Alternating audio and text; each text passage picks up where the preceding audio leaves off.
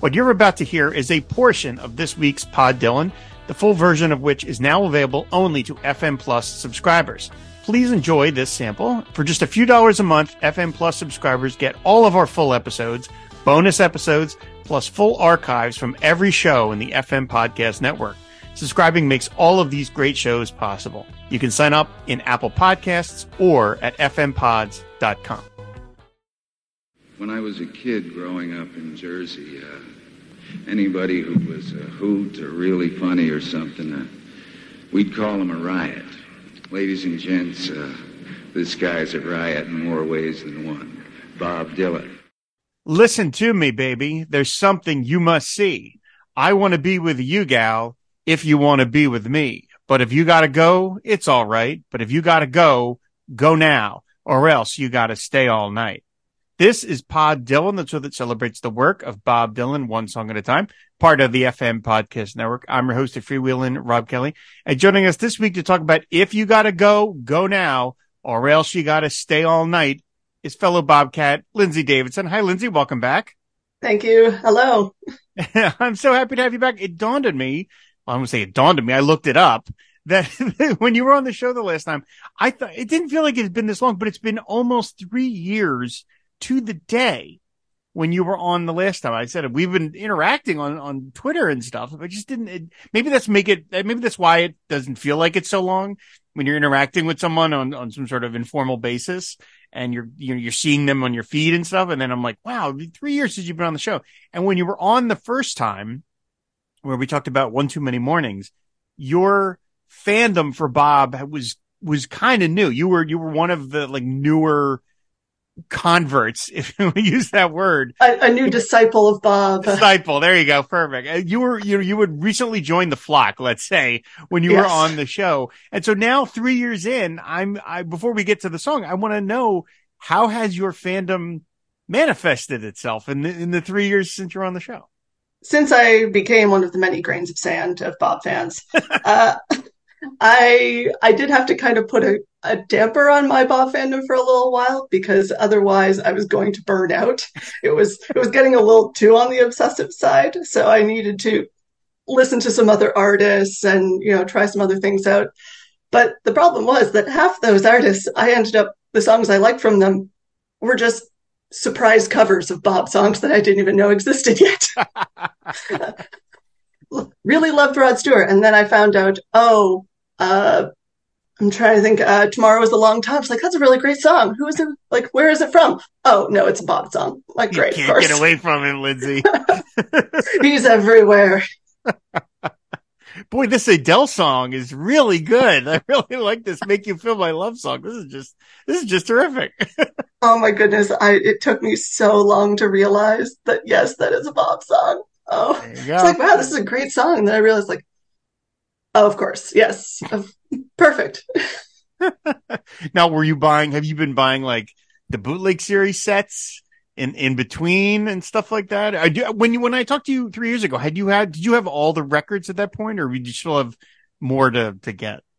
I'm very much the millennial who is, mostly will download the albums on Spotify, but okay. I don't own any physical albums at all. Okay. At some point my fandom will get so obsessive that, I'll have to start getting there. I do have way too many books on Bob, so I'm just collecting the books first, and then I will definitely jump into more, I think, the bootleg series first, because I like all the additional little homework material that you can read about of every little single detail on an album and the creation. I love a fandom that involves a lot of homework, so you got to go listen to the album, and then, yeah. Oh, just as a side question, in terms of your book reading, do you need to read books physical, or do you split them between print and Kindle? I mean, how is your book fandom manifesting? It's definitely a mix of the two. I find a lot of Bob books actually in like used bookstores, so I can get those for like $1 or $2, and it's not too bad. I've rented them from the library. I've absolutely exhausted some of the cities in Southern Ontario that have Bob books. And then some of the books, though, I do like just based on availability, and also, you're lying on the couch, and so scrolling through Kindle. Gotcha. At a store and you buy a couple others. Do you have a favorite book? I'm trying to think. I think I do have No Direction Home, and I read also Down the Highway quite a while ago. Mm-hmm. But my absolute favorite is during COVID, I tried to start learning to play the guitar, and so I own the entire Bob Dylan chord book collection, which is a solid 2.5 inches thick. And I just love scrolling through that thing to, look at the various, like how to play songs and stuff. And so it's got everything from, self-titled to up to Tempest at least, and every bootleg series in between. Like, yes. Well, now that you brought it up, I have to ask: Have you learned to play any Bob songs yet? I think every early guitar player can at least play "Knockin' on Heaven's Door," but I was looking at the chords for this song today, and I don't think there's a simpler song. There's very few simpler songs than this one actually today. Maybe only Oxford Town and Masters of War. It's like 2 chords that's just alternating back and forth. But well, for people that play guitar, you say that I don't know any of this stuff. To me, even 2 chords is 2 more than I can possibly handle. So, okay, I'll take your word for it. So, okay. Well, now when you were on the show last time, you had not seen him live to that point, but that apparently is about to change. Yes, he's just announced the new tour dates, and he's finally added a Canadian date for the first time in 6 years. Wow. So he hasn't played here since 2017, and I'm finally going to be close enough that I can go see one of his concerts in Montreal. And then he's also playing a couple in Toronto as well, which is great. That's really cool. How far away? I'm very excited. It's only about 2.5 hours for me. So it's like, it's just a little jaunt over. It's fine. Canada's very big. That's so exciting. I'm so happy for you that you're going to get to experience that, because we've talked about it on the show a bunch of times. It is really a transformative experience for anyone. I still get it 25, 26 shows in.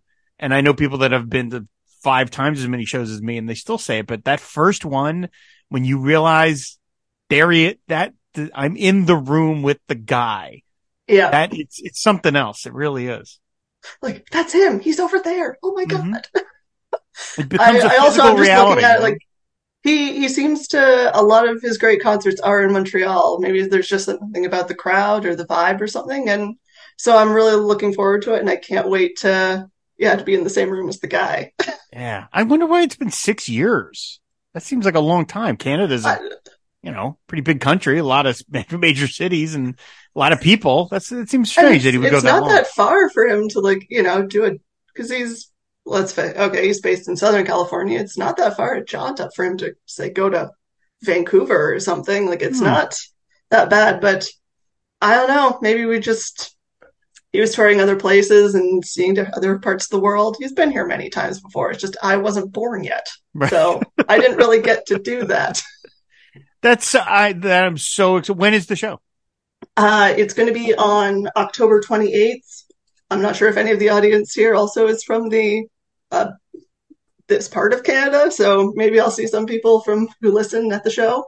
Yeah, but it'll be on Sunday the 29th. Sorry.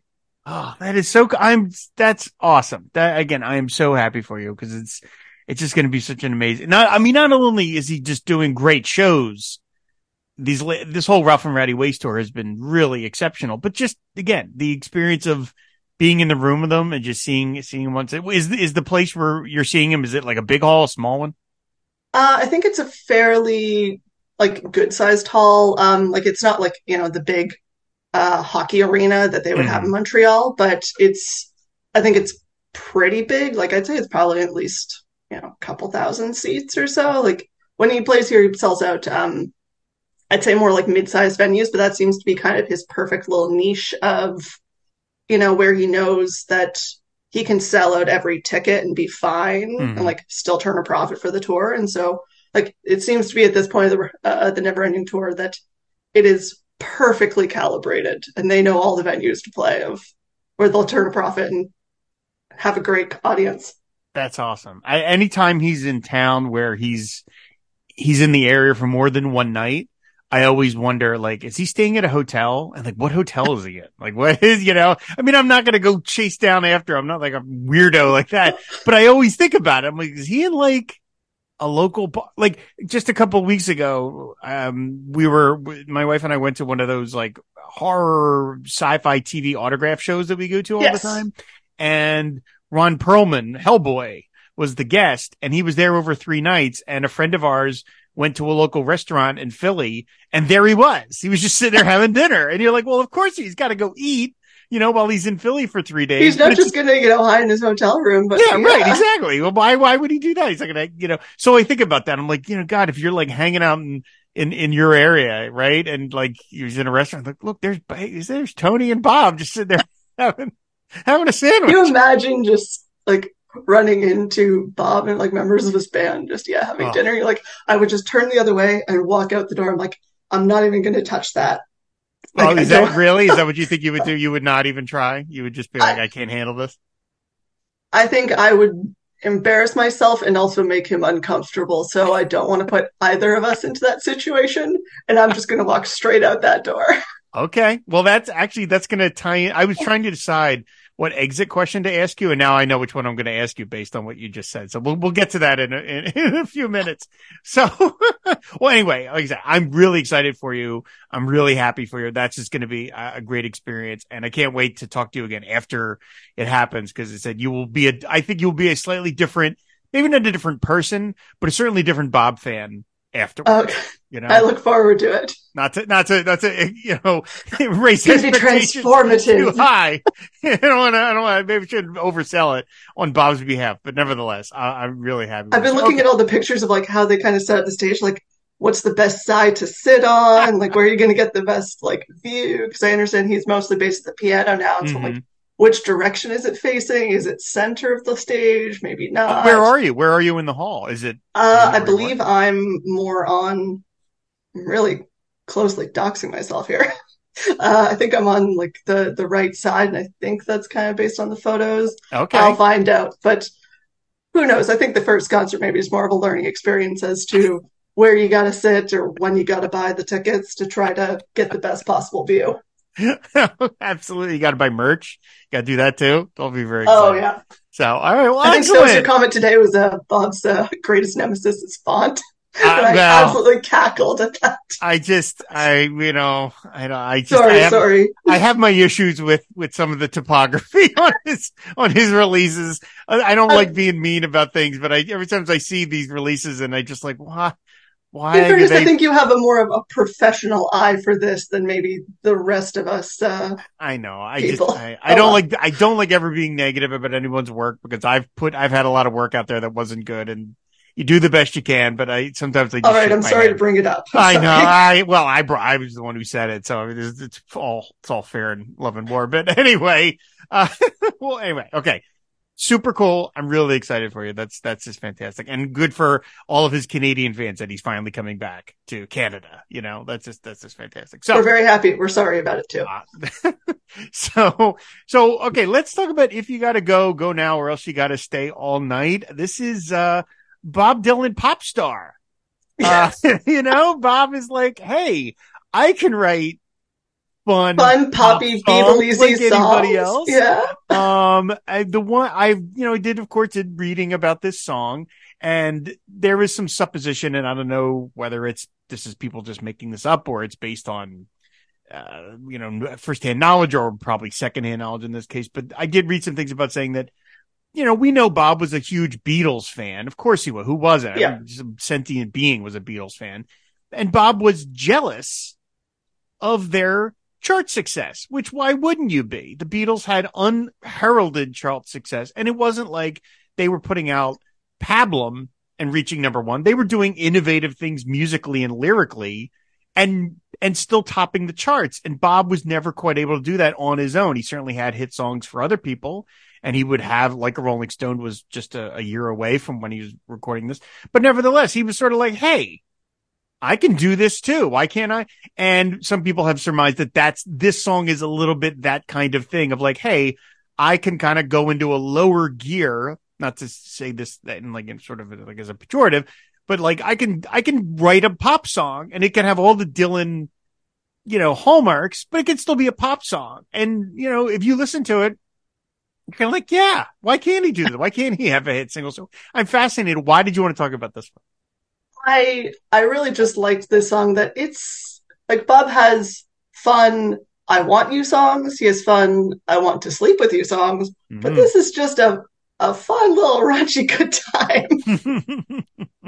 And I think when I looked it up, the song came out it never really came out, but it was written only a couple months or so after Hard Day's Night basically took the world by storm. And yeah, it just seems like he's just, I can do it. I can write something that is fun and going to get everybody going, like, and have a great time. And heck, yeah, I also want to sleep with you.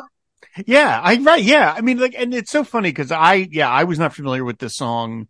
It was released as a single in Europe in 1967 of all like why 67? Why 3 years later they finally, so it was released in that context. But of course I never heard it. I didn't hear it until the bootleg series version came out on the volumes 1 to 3. But yeah, it's so funny because like I think Bob cannot help himself, right? Even when he is trying to be pop Bob Dylan, he still can't help it.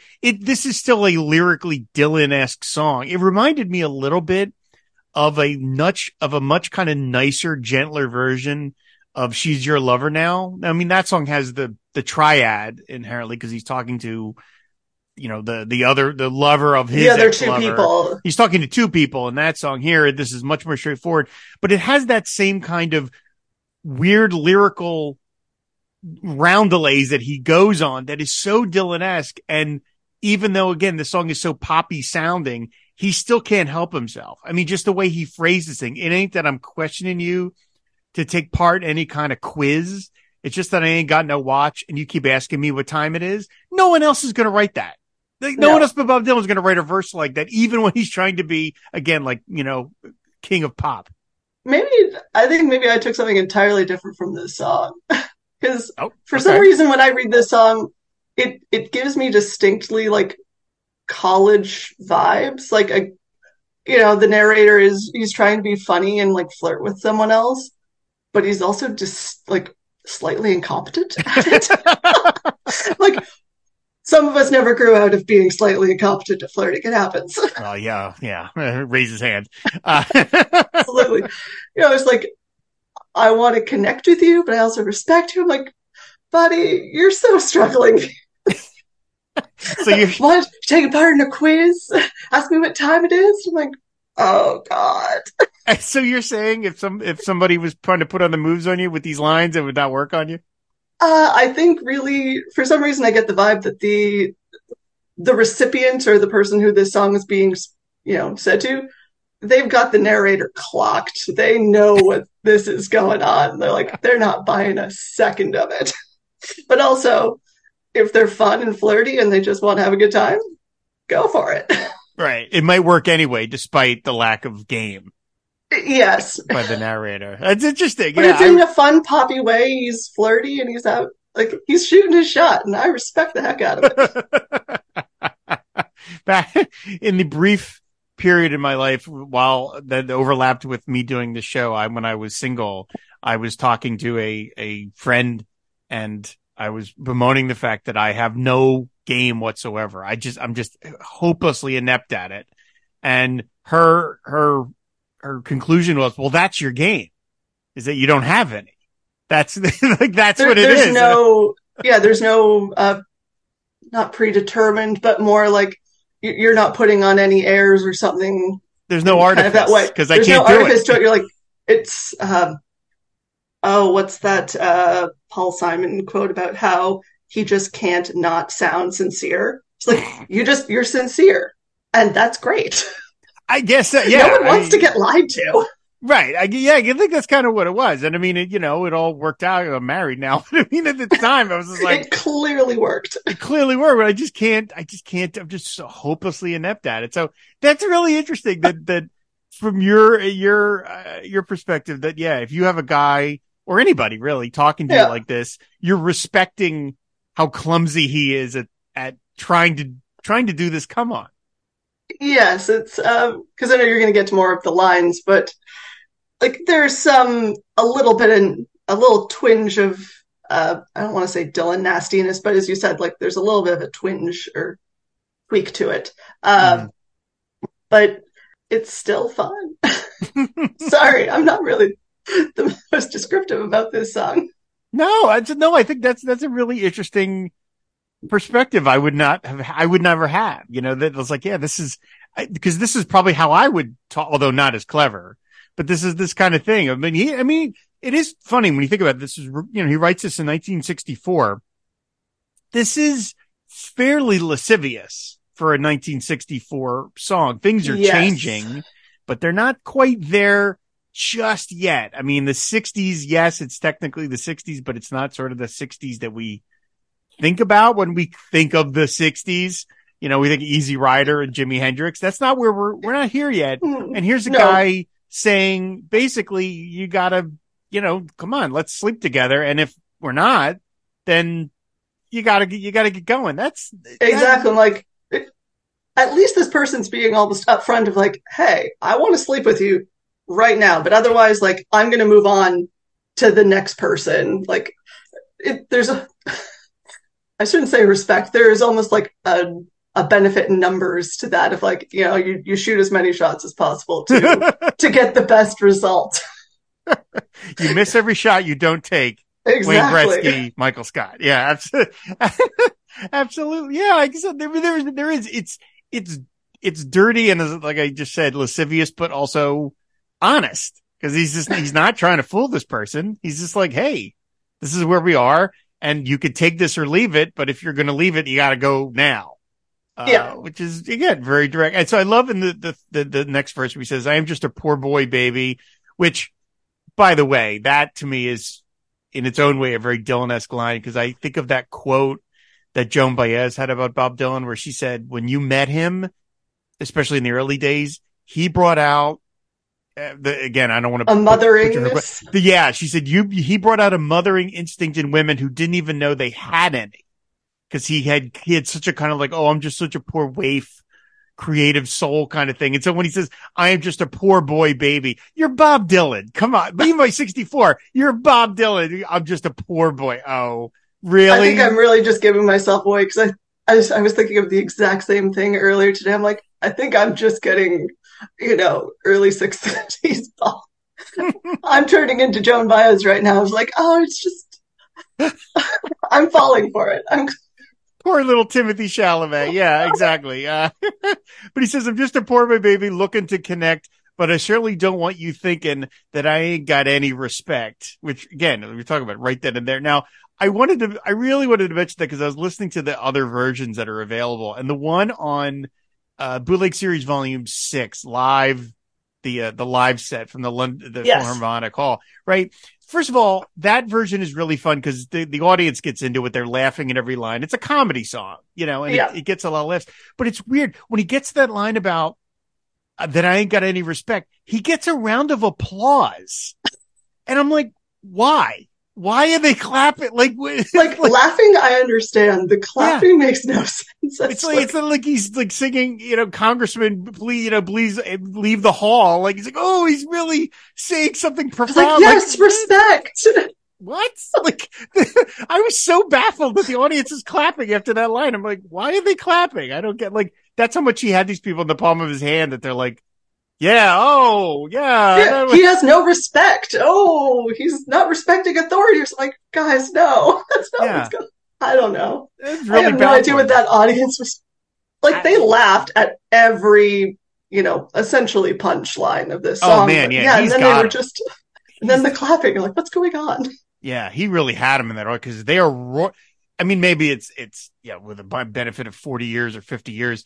But they are roaring, and it's like, okay, it's funny. It's not that funny, It's like, oh my god, it's not. This isn't Richard Pryor, 1975, guys. It's not like the funniest thing ever. But yeah, it's fun. And so, what do you think about? We'll talk about the rest of the lyrics in a minute. But what do you think about the song, acoustic versus electric? Do you kind of prefer one over the other? I I do prefer the acoustic version of it, and I think when we get into more of the number of times it's been played and the set list and stuff, like I have a bit more kind of, or I can bring it up now. Absolutely, I have probably a theory related to that. Oh, sure. Let's hear it. Wow, what's that? So I was doing, like, in preparation for this recording, I was doing a lot of looking at number of times the song's been played, where it kind of showed up in the set list, and like just to try to get a bit more context of it. And in pretty much every circumstance this song was played live, it basically was sandwiched in between Gates of Eden, If You Gotta Go, Go Now, and then It's All Right, Ma, I'm Only Bleeding. Good Lord. There's like nothing against this song, but those are two heavy hitting songs to be on either side of you. And I kind of have a theory of that this song is a little bit of like a pressure release valve for the set list, of that you have those two big heavy hitting songs on either side, and like, okay, we put this one in the middle, and it's just kind of like almost like a palate cleanser that just like lets everybody, like, they can laugh, they're cheering, they're having a great time. And so like it just kind of lightens the mood a little bit before we then go into It's All Right, Ma. And then the last time this song got played was, and I'm not going to get into the event, but it was played 2 months before Newport 65. And this song has pretty much only really been played, at least live, as an acoustic version. Right. And I think more of like this song might be a little bit emblematic of something he needed in those acoustic only shows, that you need this kind of change of pace song before you get to the next one. Whereas when maybe he's in more of the electric era to modern day, like you can get the same kind of impact if you just change, the instrumentation, the tempo a bit more. So you don't have to have this kind of jokey song almost in the middle there to lighten things. He can just play I Want You or Lay, Lay, and just kind of like chill it out a little bit while still keeping all the instrumentation. It's like, and that's kind of my theory as to maybe why it never survived past, May 1965. But then again, also he played it as a song for the CBS Miami Sales Conference. Yeah, I saw that. And then that's got a full electric version. So I think my theory is just absolutely out the window. But oh well. Thanks for listening to this part of the episode. We hope you'll consider becoming an FM Plus subscriber to hear the full version of this and all of our shows. Sign up in Apple Podcasts or at fmpods.com.